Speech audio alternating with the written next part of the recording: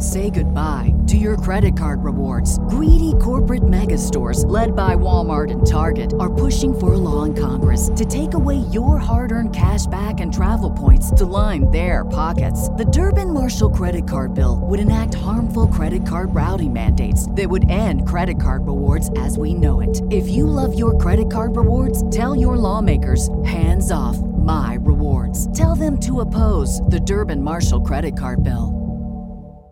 This is the story of the one. As head of maintenance at a concert hall, he knows the show must always go on. That's why he works behind the scenes, ensuring every light is working, the HVAC is humming, and his facility shines. With Grainger's supplies and solutions for every challenge he faces, plus 24/7 customer support, his venue never misses a beat. Call quickgrainger.com or just stop by. Grainger, for the ones who get it done. We're back with another installment of Grassroots Marketing on CannabisRadio.com. My next guest in the program is a partner at Davidoff, Hutcher, and Citron, where he chairs the Cannabis Department and the New York State Government Relations Group. We're going to talk about New York State, which we know not too long ago was given the green light for adult use legalization of cannabis there in the state.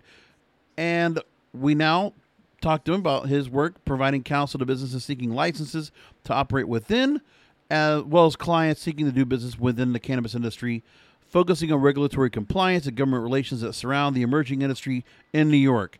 So, first of all, Steve, thanks for joining us. Thank you very much, Jorge, for having me today. My pleasure. So, talking about this new cannabis department, you know, we know quite a few law firms that have made the transition from mainstream practice to add a wing into cannabis. And especially when in such a very ever-changing landscape in New York State. So talk to me about, you know, adding this wing into DHC. Yeah, sure. You know, as we were watching this emerge and seeing that this was going to finally happen, we felt that we had something to offer that probably is a little different than a lot of law firms, and that we are always been traditionally known as a government relations and corporate business firm. So we do a lot of lobbying in the city and the state and the federal government, and we're generally New York centric. And what we were thinking is that with cannabis initially at the bare minimum and maybe forever, we're really going to have in New York, it's always going to be politically charged in some way, shape, or form. And it's going to be very important for folks that are interested in opening, whether it's retail or whether it's a cultivator or, processor distributor license. It's going to be very important that all levels of politics, all levels of elected officials in government, and even community boards are going to be made aware of it. And you have to basically understand that it's kind of like opening up a liquor store on steroids, at least initially, because it's a brand new area, a brand new space that we're going to be occupying. So I want to bring up something from an interview I did on our Blunt Business program with Patrick Fox, CEO of Consensus Strategies. I've relayed this before on Blunt Business, but not here on Grassroots Marketing. And where they did a study back in March of 2021 talking about that 61% of New York State residents support the legalization of adult use. More than half of those, 52% living in New York City, would oppose its sale in the neighborhood. And there was a disparity between general support and willingness to actually live near one is a significant problem when communities decide where, if anywhere, they want to allow cannabis retail sales. And so one of the things I also want to ask about is, has there been any kind of issues when it comes to within the city and outside the city about the issues of when people are going to come through? Are there any kind of legal ramifications coming across for those that want to either cultivate or put up a dispensary? Yeah, I think that those statistics are interesting, and they show you that there is a challenge, and that that politics and lobbying can come into play here. For starters, the new law allows municipalities to opt out of retail establishments. They can't opt out of the cultivator, producer, distributor licenses, but they can opt out of the retail establishments, and they can do that on a town level for any unincorporated parts of them, or a city, and they can do that by village. And I think you're going to see a number of villages probably will choose to opt out. So one of the things that we're trying to do and help our clients is to determine where the best places are going to be where they're not going to opt out. Because obviously, if you go and you decide to buy significant real estate and they, decide to opt out, you're sort of stuck holding a store that you're going to have to figure out, what to do with it, because now you can't have cannabis in it.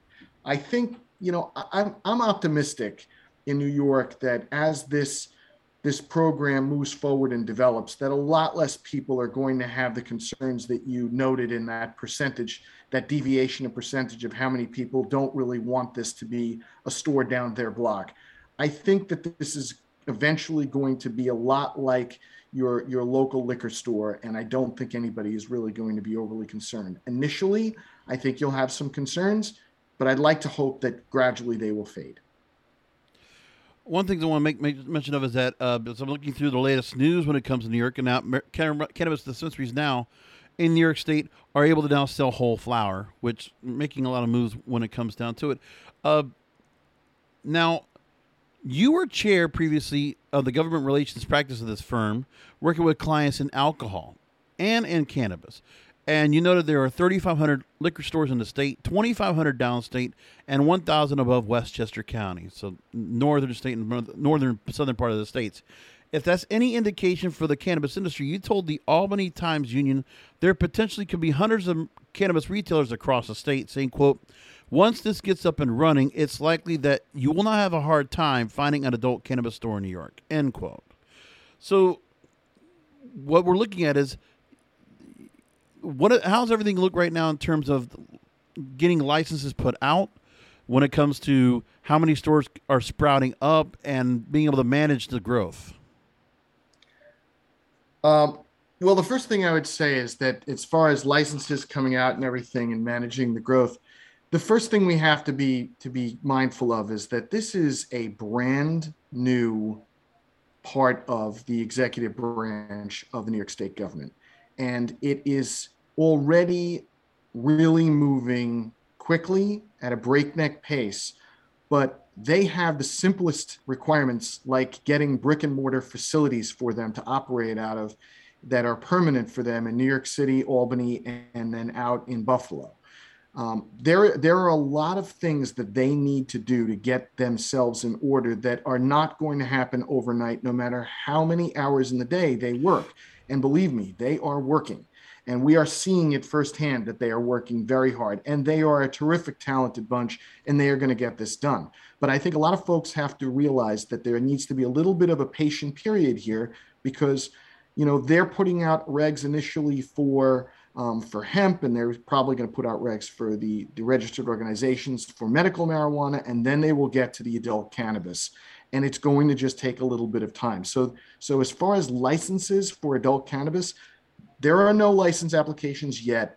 You shouldn't expect to see any of that in this year, certainly. And at some point, I'm hopeful we'll see this in 2022. So let's talk about what is being implemented right now as the new Marijuana Regulation and Taxation Act is being implemented. So right now, I'm looking from LOHUD.com, which I'm not sure which publication it is, but I want to go and just really quickly go ahead and get into what they have so far. They have already put together the board, the State Cannabis Control Board. They're now looking to interpret and shape the new act that was approved by Governor Cuomo before stepping down last spring. And so they're putting emphasis on social equity and repairing the harms done during the substances prohibition. They already have language in the law legalizing possession of 3 ounces of cannabis for people 21 and over. Then I move along, and they also mentioned that there's outlining of several licenses ranging from adult use cultivator to delivery.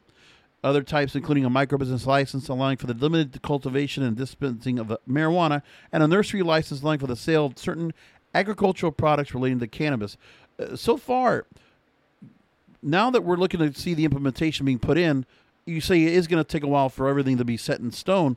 But what do you think so far about how the state has already kind of gone to action after passing the bill and trying to get the infrastructure set up?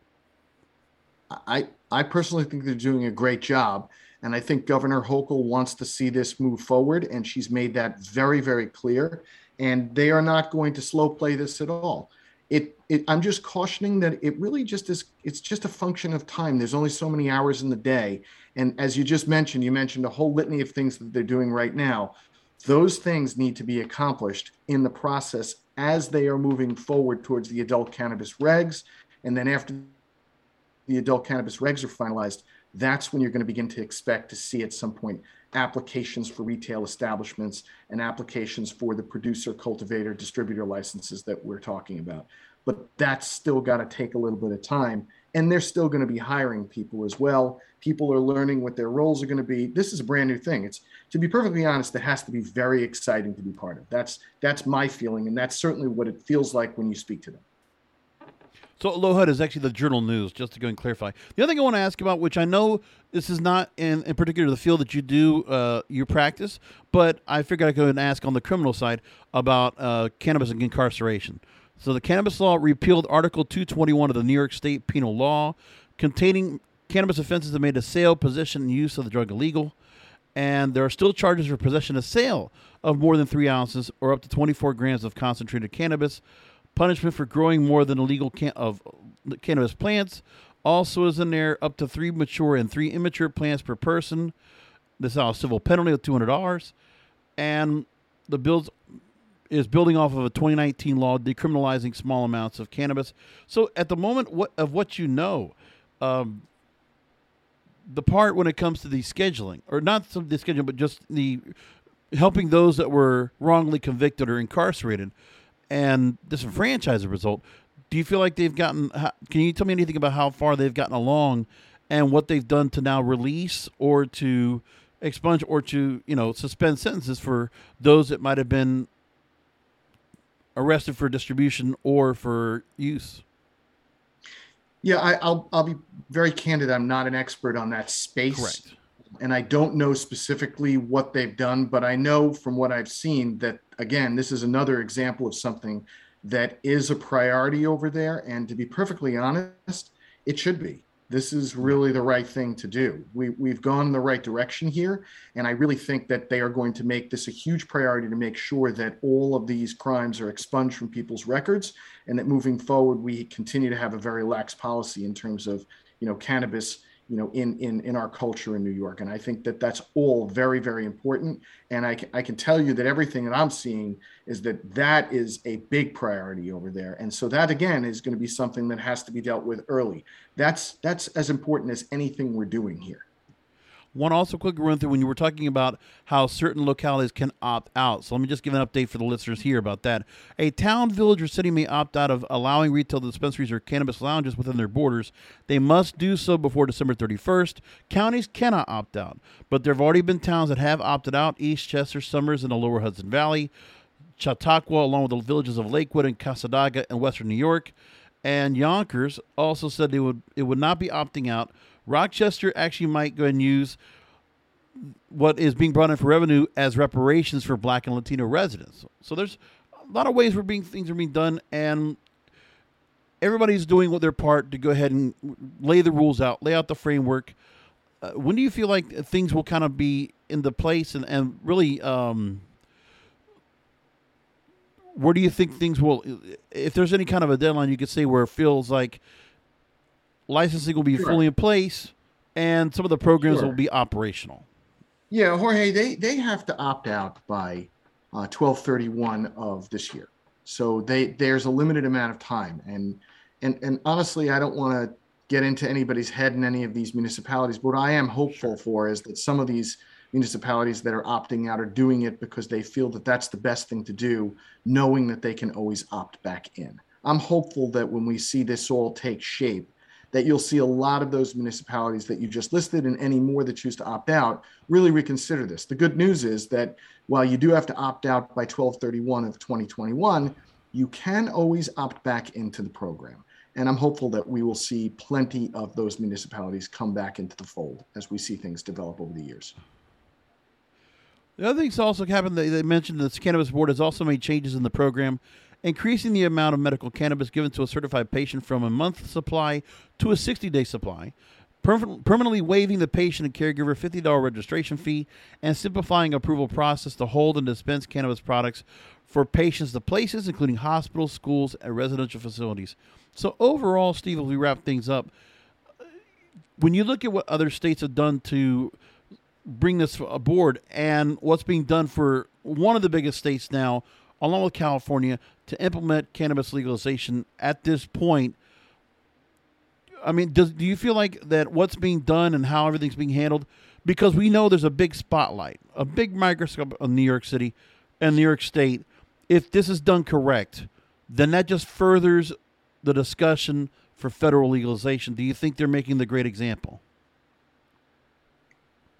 I would like to hope so. I hope that this eventually gets settled on a federal level. It would certainly help everybody out.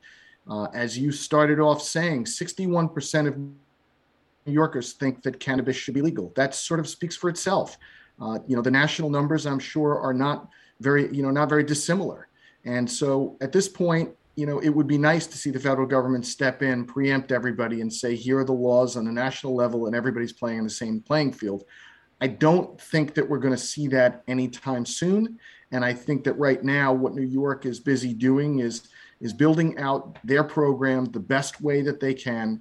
They have the opportunity here to seal the way a lot of other programs have built themselves out, a lot of other states.